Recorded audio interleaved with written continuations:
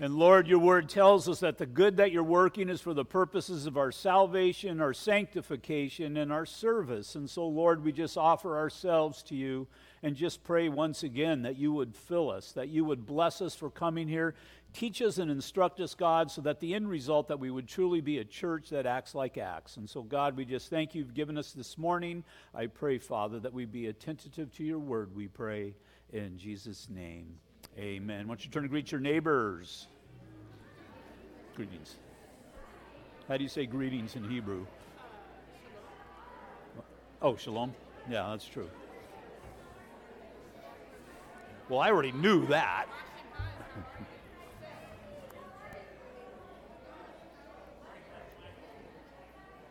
Man. Anybody see Jim and Dee today? Hi, Bertie. How are you?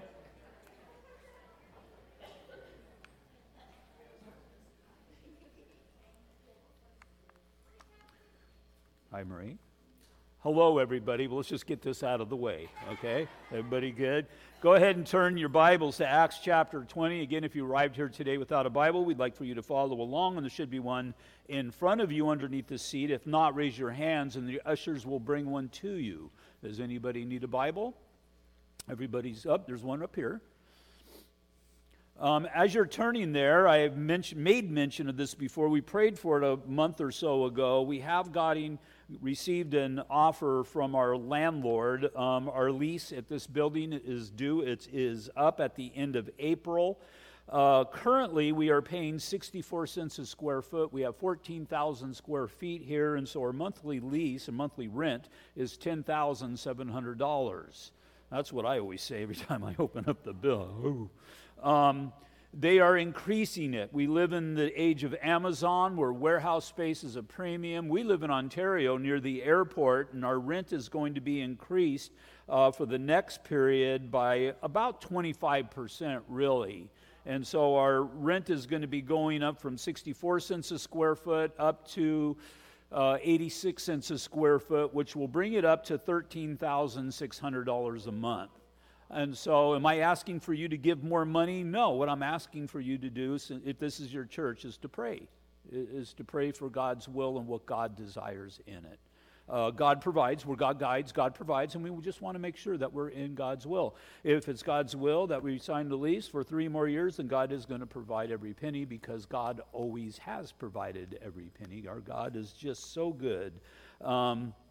I have looked around. Some people have made comments and whatever. I've had about 3 different real estate people looking around. It's hard for a church because you can have a 10,000 square foot building and only like 12 parking places because most of it's warehouses, and the parking obviously is the biggest part of a church. In years past, and this year as well, a lot of people don't want to lease to a church. And the reason being is because churches are notoriously poor tenants. They don't fulfill their lease, and they don't make their payments. They are not churches that act like Acts. And so that's very unfortunate, and, just churches that do will suffer because of it. But right now, God's got us here, and if God keeps us here, then we'll just continue to push forward in what God has called us to do. And as I said, God has always provided. So all I'm asking is that you would just continue to pray. Somebody had asked me about question and answer last time we did it, which is about a month and a half ago. We pretty much finished all the questions that I had received, and they asked if I was going to do it anymore, and I have no plans because I have no questions. If I get questions, then yes. But if you have any questions, you can write them on the prayer request section of the bulletin and put it in the agape box. And if I just get 1 or 2, I'll probably answer them at the beginning of service, kind of like what I'm doing now as we get ready to start our service. So if you have anything that you always just wondered, keep it biblical. Maybe you can bleed off into the political if you want and how things apply to current events. But, I can't explain to you in detail the Pelagian theory or theory of, relatively. I can't even say it. But keep it biblical and we should be good. Let's all stand for the reading of God's Word. We're going to be in Acts chapter 20, at least for a portion of our time. Verse 17. From Miletus he sent to Ephesus, this is the Apostle Paul, and called for the elders of the church. And when they had come to him, he said to them, "You know from the first day that I came to Asia in what manner I always lived among you, serving the Lord with all humility, with many tears and trials, which happened to me by the plotting of the Jews. How I kept back nothing that was helpful, but proclaimed it to you and taught you publicly and from house to house, testifying to Jews and also to Greeks repentance towards God and faith towards our Lord Jesus Christ. And see, now I go bound in the Spirit to Jerusalem, not knowing the things that will happen to me there, except that the Holy Spirit testifies in every city, saying that chains and tribulations await me. But none of these things move me, nor do I count my life dear to myself, so that I may finish my race with joy in the ministry which I received from the Lord Jesus to testify to the gospel of the grace of God. And indeed now I know that you all, among whom I have gone preaching the kingdom of God, will see my face no more." Father, we see this emotional get-together that Paul had with these people that he had been ministering to. And what we're seeing here is the love that is expressed from the minister to the ministered. And I just pray, Lord, that we would understand, just as Paul had those people within his heart, that, Lord, we would consider people not just the act of doing ministry, but the target of the ministry, which is the saving of souls. And so once again, we just pray for our time here this morning that you would bless it and use it for your glory, Lord. In Jesus' name, amen. We'll go ahead and be seated.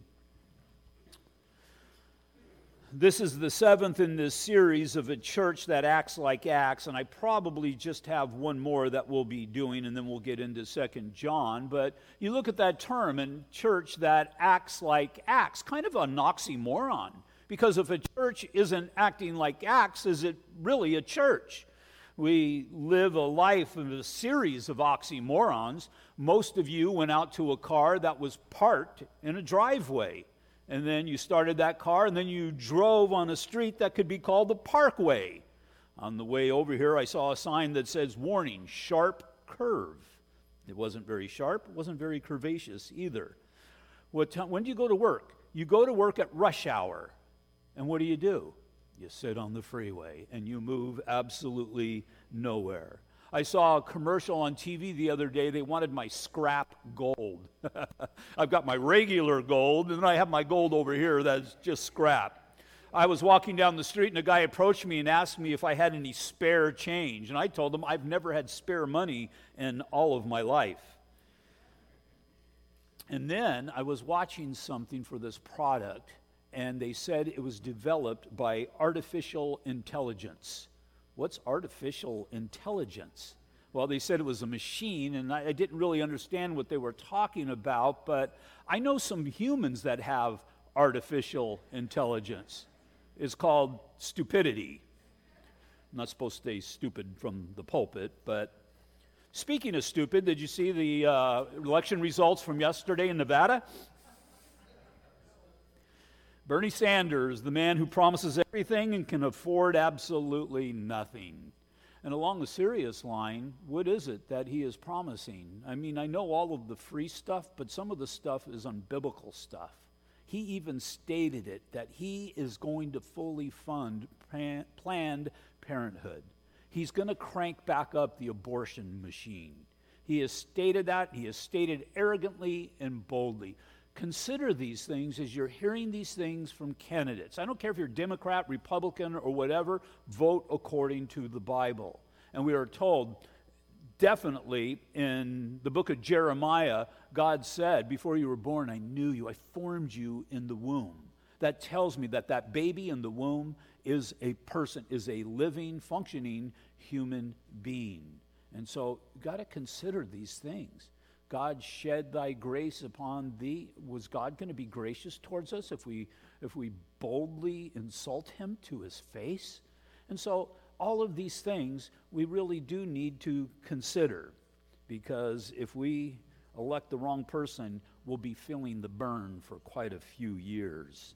And so getting off that soapbox and coming to the Bible, a church that acts like church. So far, what we have seen is a church that acts like Acts will be evangelical.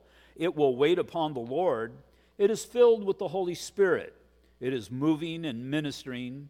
It is encouraging to the discouraged. It hates hypocrisy. It multiplies ministry.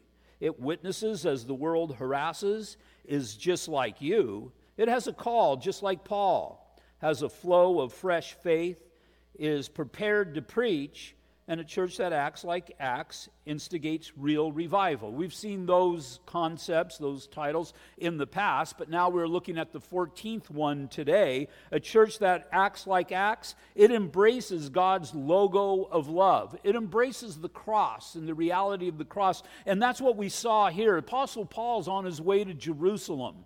As he's on his way to Jerusalem, he stops in western Turkey along the coastline, Ephesus, and he goes a little bit south of that, and he gathers together these leaders, the leaders of the churches that have been planted, these people who are very dear to his heart, and his idea is he wants to encourage them. He wants to encourage them, he wants to strengthen them, because he knows that these are the future church members, leaders of the future church, and he's probably not. I don't know if he understood the magnitude of the epistles that he had written, but still, he knew that his time was short. He seemed to know these things, but he wanted these people to be faithful in what God had called them to do. And the heart that he had for them and the people that they represent, he wanted them to have a heart for the people also. If the person behind the pulpit doesn't have a heart for the people, then he's just taken up space. We have to have that heart, and we have to have that care. Am I going to come over to each and every house and hang out with you and help you with you? No, I can't do all of that, but I do pray for you. I have a list on my desk. I pray every single day at lunchtime. I need to care for you in the devotions and the studies that I put together, the devotions I write, the studies I put together to encourage you in your Christian walk. And that's just simply the example. That's the minimum of what we should be doing. And it's not just me to you, then it needs to be you to other people. And so God's logo of love is the cross, as Jesus hung upon the cross and displayed the love of God to all of humanity. So this dynamic of God's church is seen in the members who understand the magnitude for the need of the gospel, the preaching of the gospel, and the power of the gospel. And really what we have here is a few points that I want to look at. Paul, what he's having a pastor's conference, if you will. And so these are the things that Paul thinks it's important to encourage these people so that they would continue to move forward, because he realizes, as all pastors need to do, they're interchangeable, they're disposable. Because one day I pray that Calvary Chapel, Ontario continues to go on until the Lord comes back. But I'm not necessarily going to be here. One day you'll read in the newspaper, Pastor Mike died. We'll put it in the bulletin for you. Pastor Mike died. Because Pastor Mike's going to die one day. I don't know when that is going to be. Maybe it's prophetic. Maybe it'll be tomorrow. But maybe it won't be for another 10, 15, 20 years. Who knows? Nobody knows. But the thing about it is that the person behind the pulpit is to be transparent, pointing towards the Lord Jesus Christ.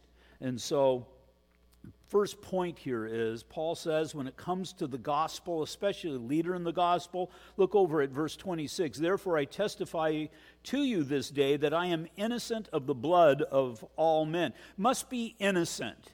Innocent before God, not guilty of falling down on the job, not guilty of not fulfilling the ministry that was given. But Paul understands, I did what God has called me to do. And so I'm innocent. I told you guys the gospel. What you do with the gospel, that's up to you. And that should be a contentment that you have as well. I just know that God is telling me to preach the gospel with so-and-so. Pastor Mike, I preached the gospel to them, and they just kind of blew me off, and they just kind of went away. That's okay. You did what you were supposed to do. Never stop doing what you're supposed to do, because as far as the gospel, that's what God will do in their lives. They need to be open to what the Lord has, and they're going to have a responsibility before the Lord. The responsibility you have before the Lord is, again, simply to do what God has called you to do. In 1 Samuel chapter 23, David's hearing about the Philistines, and they're attacking this small little town, this little village of Keilah. Keilah is very vulnerable, and the Philistines are going in there, and so David has this heart to help these people, and so he asked the Lord, should I go there? Because it could be a knee-jerk reaction, but this city, the way it sets, there's only a one way in and one way out. It's very vulnerable. Once you go in, you can become entrapped in there if there's an enemy that surrounds you, and David's a little concerned about it. And so he asks God, and God says yes. And he talks to his guys. Guys are a little bit concerned about it. So he goes back and asks God once again. And God says, no, go and deliver them. And so David, he has a freedom in that. Because now what he's doing is, as he's leading these men, he's just going and doing what God has called him to do. And as he's doing what God's called him to do, there's nothing more that is really asked of you. There's never any more that's asked of us. And so, long story short, he goes into that city and delivers the people from the Philistines. But he's still got another problem because King Saul's after him. And he's kind of concerned about that. And he asks God, is Saul going to come here and attack me? Because, again, he's kind of vulnerable at this moment. And God says, yeah, he's going to do it. He says, are the men of this town, are they going to deliver me into the hand of King Saul? And God says, yeah, they're going to do it. And so it came time to leave. And so Paul did what he was supposed to do, and then he just simply moved on. We are to do what we have been called to do. I am called to raise up a family, called to minister to my wife, called to minister to grandchildren, called to minister here at this church, and whoever it is that we come in contact with as we go about our lives, going about making disciples. So Paul was able to stand before these people. Therefore, I testify to you this day that I am innocent of the blood of all men. Innocent of the blood of all men. The idea here is if they should lose their lives, it's not my fault. To have your blood upon your own head, that means you're innocent. I mean, you're guilty of your own sin, and you brought upon yourself whatever the trial was that came upon yourself. To have blood upon your hands, that means you're guilty in somebody else's life, losing their life. But Paul's saying here, I'm innocent of the blood of all men. Look at verse 27. This is key. For I have not shunned to declare to you the whole counsel of God. I taught you all that God had given to me. And I used the Old Testament. I showed how Jesus Christ was the fulfillment of the Old Testament.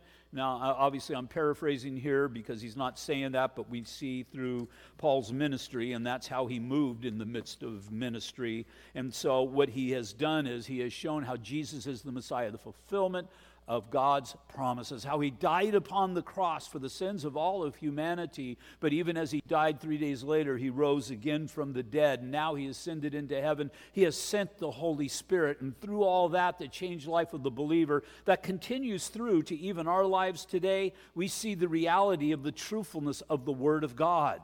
You can hold these things dear in your heart as being truth because they've played out, if you're a born-again believer, in your life and in the lives of others. And so how much more so today as we have more counsel through the New Testament. We're able to show precisely the things that God has done and continues to do. He was innocent in that, had people saved under his ministry. People sanctified, or they grew in the knowledge of the Lord Jesus Christ. And then, as we even see here now, he is shepherding the next generation. He didn't just leave them in despair. He's prepared them to move forward in all that God has. Secondly, a person who possesses God's logo of love must be diligent. Verse 28. Therefore, take heed to yourselves and to all the flock amongst whom the Holy Spirit has made you overseers to shepherd the church of God, which he purchased with his own blood. To be diligent is to possess a steady, continuous effort. And you do so as you understand that Almighty God died for the people that are in your congregation, and he has made you an under-shepherd of them. You have the precious possession of God. He died for those people again. And so you've got great responsibility. And don't just point at me, look at yourself, because God, a lot of us here, has given us a spouse, has given us children, has given us grandchildren, has given us friends, whoever it might be. We all have that same responsibility. We all have that same need to be diligent. And I've seen through diligence salvation come about.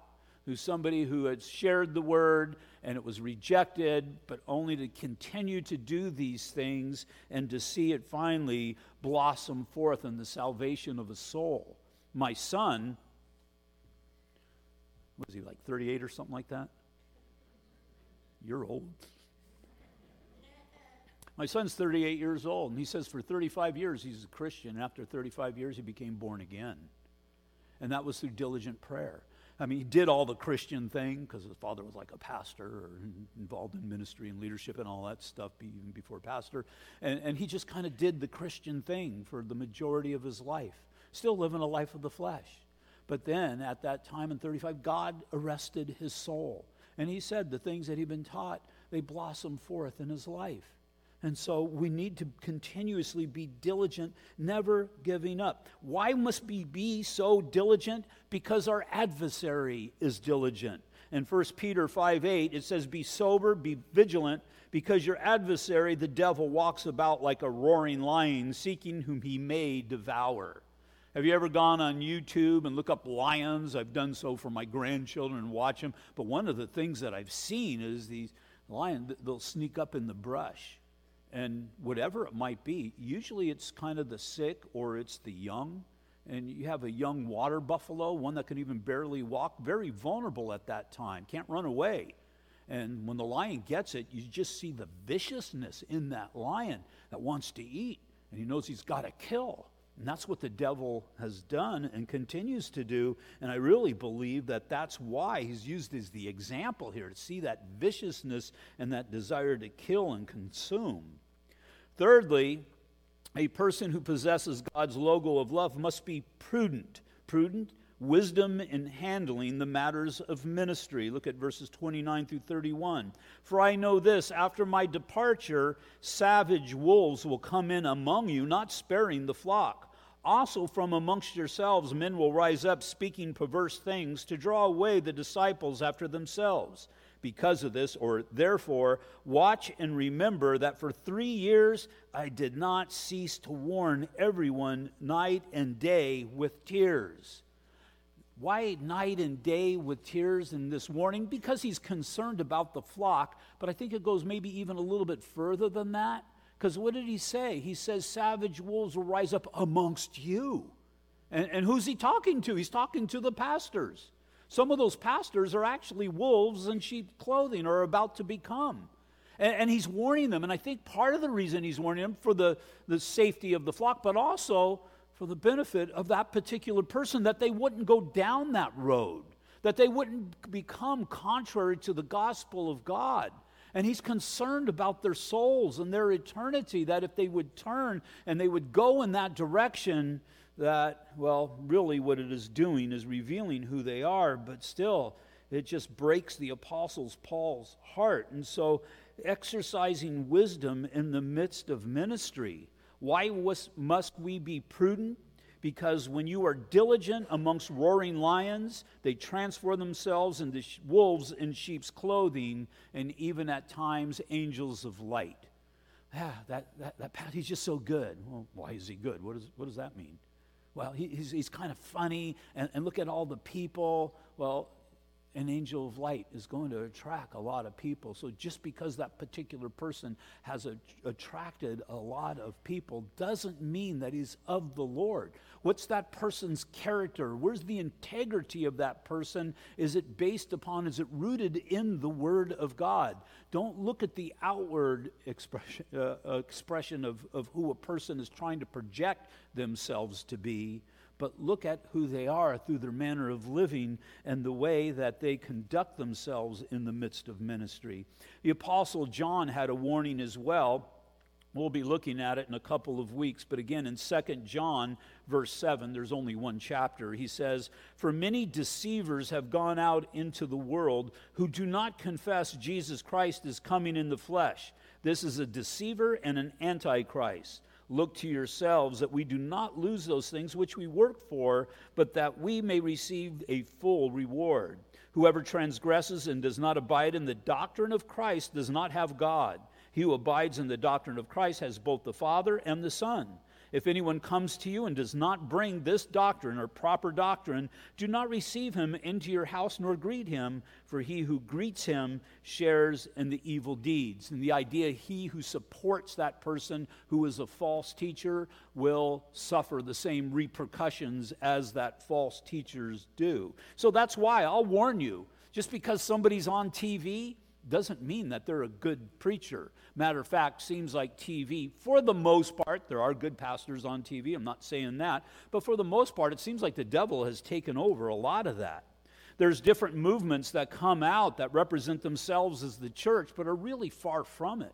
We've seen different movements. There's the pop psychology movement, seeker-friendly movement. There was the laughter in the spirit movement, the emerging church movement. Jesus wasn't very popular. Matter of fact, we see, if you look at John chapter 6, there was a lot of people following him. There's big crowds following him, but what did they do? When he spoke truth, what did they do? They went away. It wasn't like, hey, Lord, you got to kind of tone it down because, the offering's going to go down and we're not going to be able to support this and the big church thing and all that. Jesus didn't care about that.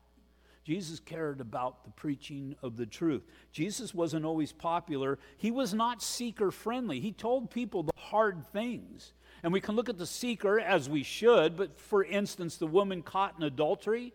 But also you need to look at the people he had strong words for. He wanted them to get right with him as well.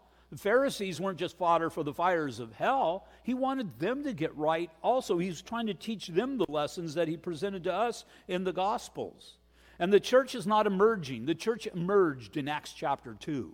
The church has emerged, and anything that changes, we'll change some of the methods that we use with the generations that we're trying to reach. There's no doubt about that. I mean, some people will say, well, back in the Old Testament time, they didn't have guitars, and they didn't have drums and all this other stuff. Well, they didn't have sound systems. They didn't have air conditioning. Matter of fact, they didn't really have buildings a lot of the times, and so you just can't go there. You minister to society where they're at, but what you use to minister to them, the Word of God, you can't change it, you can't alter it, and you can't water it down. What Jesus did do, well, in Jude 3, Beloved, while I was very diligent to write to you concerning our common salvation, I found it necessary to write to you, exhorting to you to contend earnestly for the faith which was delivered one time for all. It was delivered once for everybody, not just everybody around at that time, but throughout all the generations. Fourthly, a person who possesses God's logo of love must be innocent, diligent, prudent, and consistent. Verse 32. So now, brethren, I commend you to God and to the word of his grace, which is able to build you up and to give you an inheritance amongst all those who are sanctified. Dig in, start doing it, and don't stop until God says to stop. And really the two things that we really need to develop consistency in, again, not just as a pastor, but just or even as a born-again believer, commending people to God in prayer. Is be diligent, people who are diligent in prayer. So I'm telling you, letting you know this is your church just as much as it is my church and all, and the situation with the rent, we need to pray. Maybe God wants us to go somewhere else. I don't know. We need to pray. And God reveals his will through prayer. If you got somebody who's unsaved, pray for that person and never stop. You have a child who's kind of whacked and you don't know where he's at, pray. Continue to pray and don't stop praying, because if you stop praying, then that means you've surrendered him over to that roaring lion. I was watching again one of those water buffalo things and the lions, and one of the lions had this little water buffalo in its mouth, and I'm thinking it's toast, but the mom never gave up. Matter of fact, the mom got the lion up underneath its belly with its horn and threw it up in the air, and the thing went running off. And I don't know if that baby ended up living, but it was alive at that moment. Never gave up, never surrendered. And again, even against a superior adversary. Just think of David when he went down into that valley. There's Goliath, and all the armies of Israel are afraid of this one man. But David understands that I serve a powerful God. And I would imagine David was of the mindset, this man has no right to curse God. He has cursed God, and so God is going to bring him to his knees one way or another. And guess what? Just maybe he'll use me. And so David went down into that valley, and David probably was of the mindset, I'm either going to prevail, and he's going to lose his head, or I'm going to be defeated, and I'll lose my head. Blessed be the will of the Lord. And he went down there. And this young shepherd boy with very humble means was able to do great things for the Lord. Why? Because he was diligent. He went down and he was consistent. And he was consistent really in faith. And he was able to slay giants. The only way you can slay the giants in your life is to be consistent in your faith. Be people of prayer. But also consistent in the study of God's Word. We need to consistently study God's Word because, again, I've read the Bible through devotionally in my one-year Bible reading every year. November 3rd of 2001 is when I started reading it, using the one-year Bible, and I've read it every single year. And when the year's up, guess what I do? I go back through again. Got to be consistent in it. And guess what? Every year I see something new or I see something different because I'm in a new or different place in my life, or God's doing something new or different in my life. And we see the Word of God in different perspectives, and you see how living and powerful it is. And if we truly believe that this is the Word of the living God, ought we not to be immersed into it? Ought we not to be faithful in it? Ought we not to be consistent in it? Be people who are consistent in prayer, consistent in word, and you'll see great things happen. The apostles we saw back in Acts chapter 6 weren't able to be as consistent as they wanted because there was some other things that needed to be done in the church, and they were having a hard time finding the time to do it, so they raised up other people to do it. And when they did, what happened? The word of God spread, and people getting saved increased. And so we must be consistent in this, in which is able to change the direction of all humanity. 1 Timothy 4:16 says, take heed to yourself and to the doctrine. Continue in them, for in doing this you will save both yourself and those who hear you.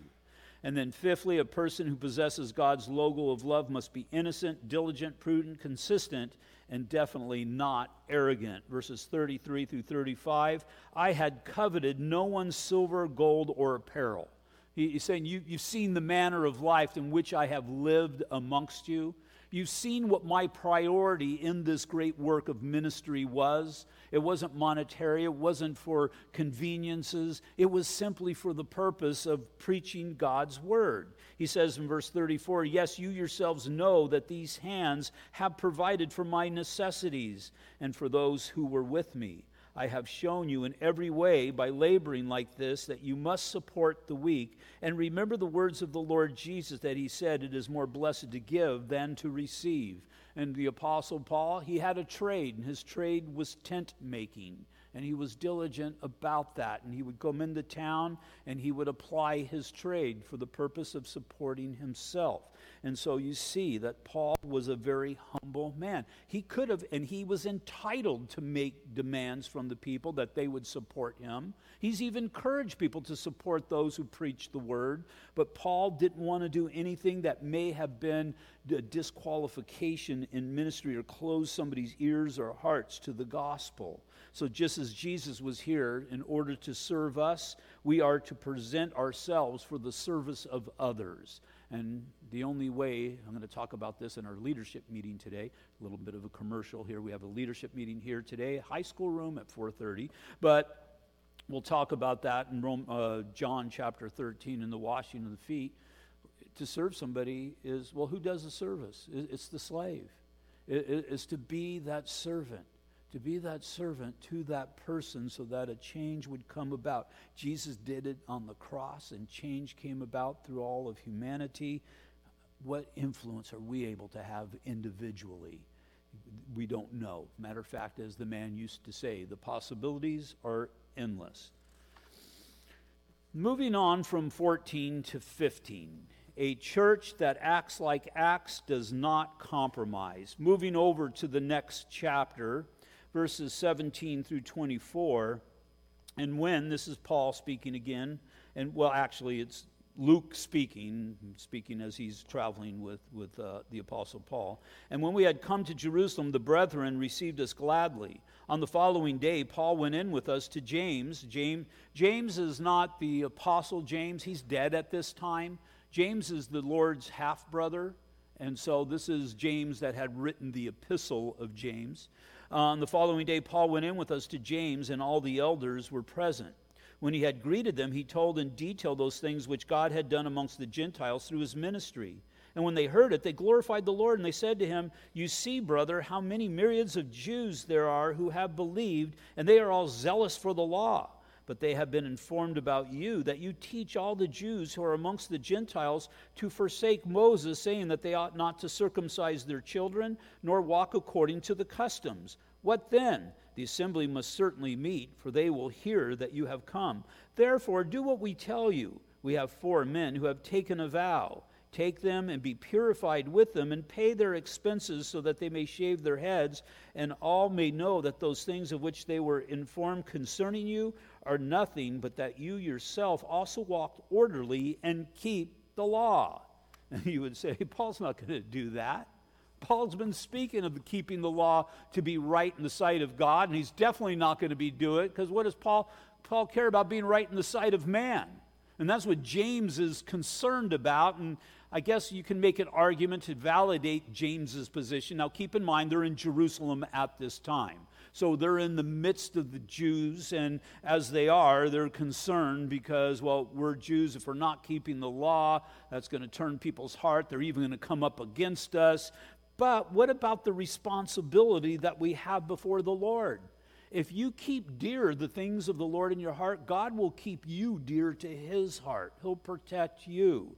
But here we have a little bit of a compromise, even so much that it seems to have extended to the Apostle Paul. And so I want you to consider this point before we get into the story that relates to our lives. And I've heard this said so many times, and I've thought this through in my mind as well. What does it mean to be in God's perfect will? What does it mean to be in God's permissive will? I had somebody tell me that, well, it didn't work out. I guess I wasn't in God's perfect will, but I really believe that I was in God's permissive will.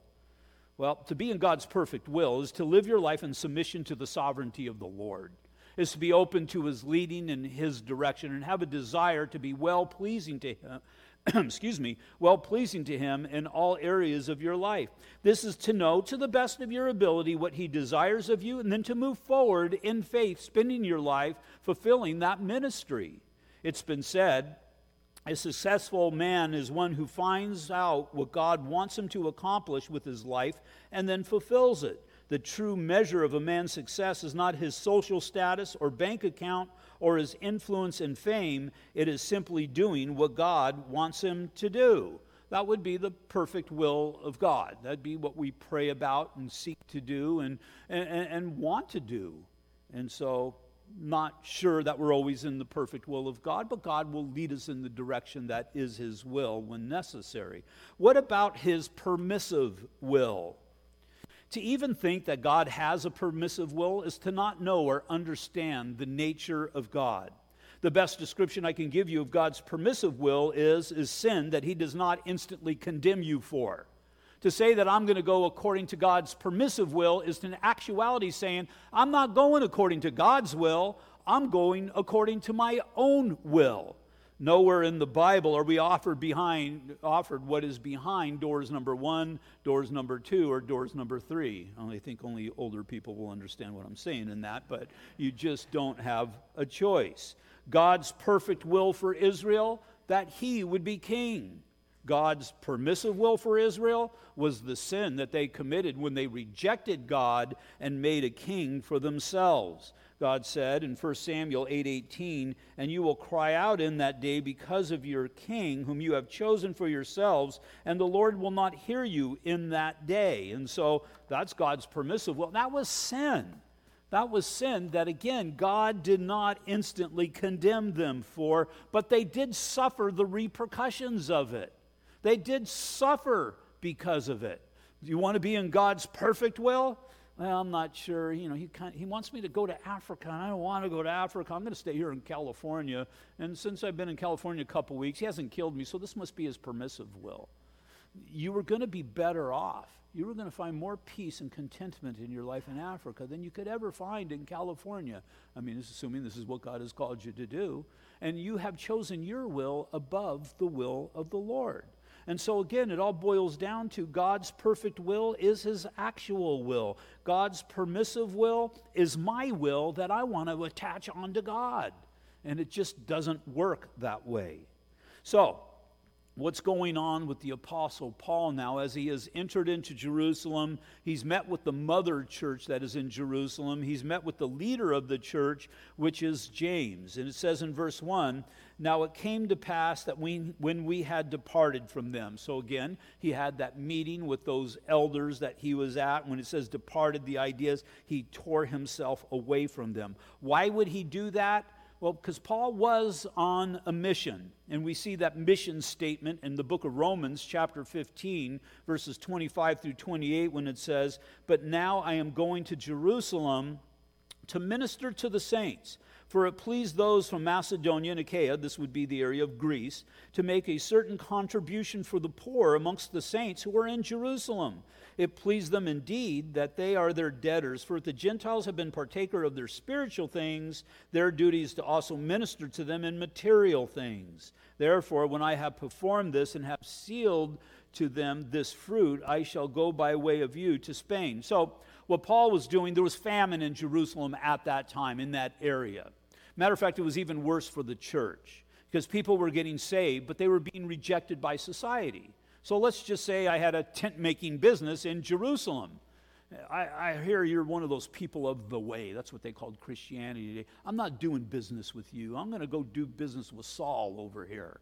And so they would reject these people, and so they would be hurting. Women would get saved, and their husbands would write them certificate of divorces, and they would be left very vulnerable during that time. And so the church was suffering because of those things, plus you add on top of it the economic downturn that occurred at that point because of the drought, so they're having a really hard time. And so Paul, as he's going about southern Europe, Turkey, and so on and so forth, he's preaching at these churches, and he's saying, hey, you received the gospel from that church. Because that church had a heart to reach out, you received of the gospel, and you became born again. And just as you received that spiritual from them, you should be helping them physically as well. Now, as you were suffering in the flesh, now they're suffering as well, and you have this opportunity to give back. And they responded. And so what Paul was doing, part of what he was doing as he was leaving, what we saw in Acts chapter 20, he's arrived now in Jerusalem, and he has brought this offering for these people who are hurting. Now, I have no doubt that the collection for Jerusalem was God's will, but let's consider, was it really God's will for Paul to go to Jerusalem? Did God actually have a lot more? We see here that he wanted Paul to go to Spain. Some people argue that he eventually did make it to Spain, but the Bible doesn't tell us that. Look down at verse 4 in Acts chapter 21. It says, "And finding disciples, we stayed there," as he's on his journey now from Asia into Jerusalem. "And finding disciples, we stayed there 7 days, and they told Paul through the Spirit not to go up to Jerusalem." They told Paul through the Spirit not to go up to Jerusalem. By the Holy Spirit. If you notice Spirit there, we'll see another instance of this, but here in this place, Spirit is capitalized. Speaking of the Holy Spirit, the Holy Spirit spoke to these people and told Paul not to go to Jerusalem. And so I have to believe that God does not want him to go to Jerusalem. But this isn't the first time that the Apostle Paul has heard this message. Look previously in Acts chapter 20, verses 22 through 23, he says, "And see now, I go bound in the Spirit." But when it says Spirit there, that's small s Spirit. That means his personality. That means it's his desire. "I go now bound in my desires to Jerusalem, not knowing the things that will happen there, except the Holy Spirit testifies in every city, saying that chains and tribulations await me." And so Paul, I'm sure he has this desire to be in God's perfect will, but has he now moved into God's permissive will, which is where God would not want any of us? He says, I go bound in my spirit. I have this passion to go. But the Holy Spirit says there's change that awaits you. And then even later on, as he's getting closer, they told Paul through the Spirit, through the Holy Spirit, not to go to Jerusalem. When it says every city, it's probably about 10 cities minimum, as best we can biblically tell, that has told him what awaits him. And so God is making this well known to the Apostle Paul, what is going to happen if he does go. And the only reason that God would continue to tell somebody something is because they continue to go against God's will. So it's important to note that this is not the voice of a compassionate friend that doesn't want him to go and suffer these things, but this is God. This is the Holy Spirit telling him not to go. How many times does the Holy Spirit warn us and keep warning us when trouble is about to come? How about the times in your lives when you closed your ear to the Spirit, when you knew the Spirit was telling you something about a person, event, a situation, or whatever it might be, but you kept going contrary to that and it didn't end very well? So the compromise. Well, these men had taken a vow of a Nazarene, and part of the offering that they were to make, and Paul was validating as he was with them, was a sin offering. Now, in the book of Galatians, that epistle was penned by the Apostle Paul and is dedicated to show all believers that salvation is an inner work of God. It's not this outer work of keeping the law, but an inner work of God. In Galatians 3:28, there is neither Jew nor Greek, there is neither slave nor free, there is neither male nor female, for you are all one in Christ. Paul was coming up against these people that wanted to attach elements of Judaism into Christianity. But that's exactly what Paul's doing here. Just think if you're a Gentile and you're with Paul or observing Paul during this time, and he has been told to go in and make a sacrifice. If I'm a Gentile, I can't do that. I'm not allowed to enter in and to make the sacrifice. And this being the case, then how can I truly be right with Paul? And then you start looking at Paul being righter than you with God and all of the, and then you get into this mess that had been going on in Israel for thousands and thousands of years. Paul said in Galatians 5:1, stand fast, therefore, in the liberty or the freedom that you have from keeping the law, by which Christ has made us free, and do not be entangled again with this yoke of bondage. But that's exactly what Paul's doing. Again, verse 26 in Acts chapter 21, then Paul took the men, and the next day, having been purified with them, entered the temple to announce the expiration of the days of purification, at which time an offering should be made for each one of them. And as I stated before, this is a sin offering. And we find nowhere in the Bible, in the New Testament, that a Christian should practice any rite of purification and definitely not make a sacrifice. A sin offering is because we're sinners. What kind of offering do we make?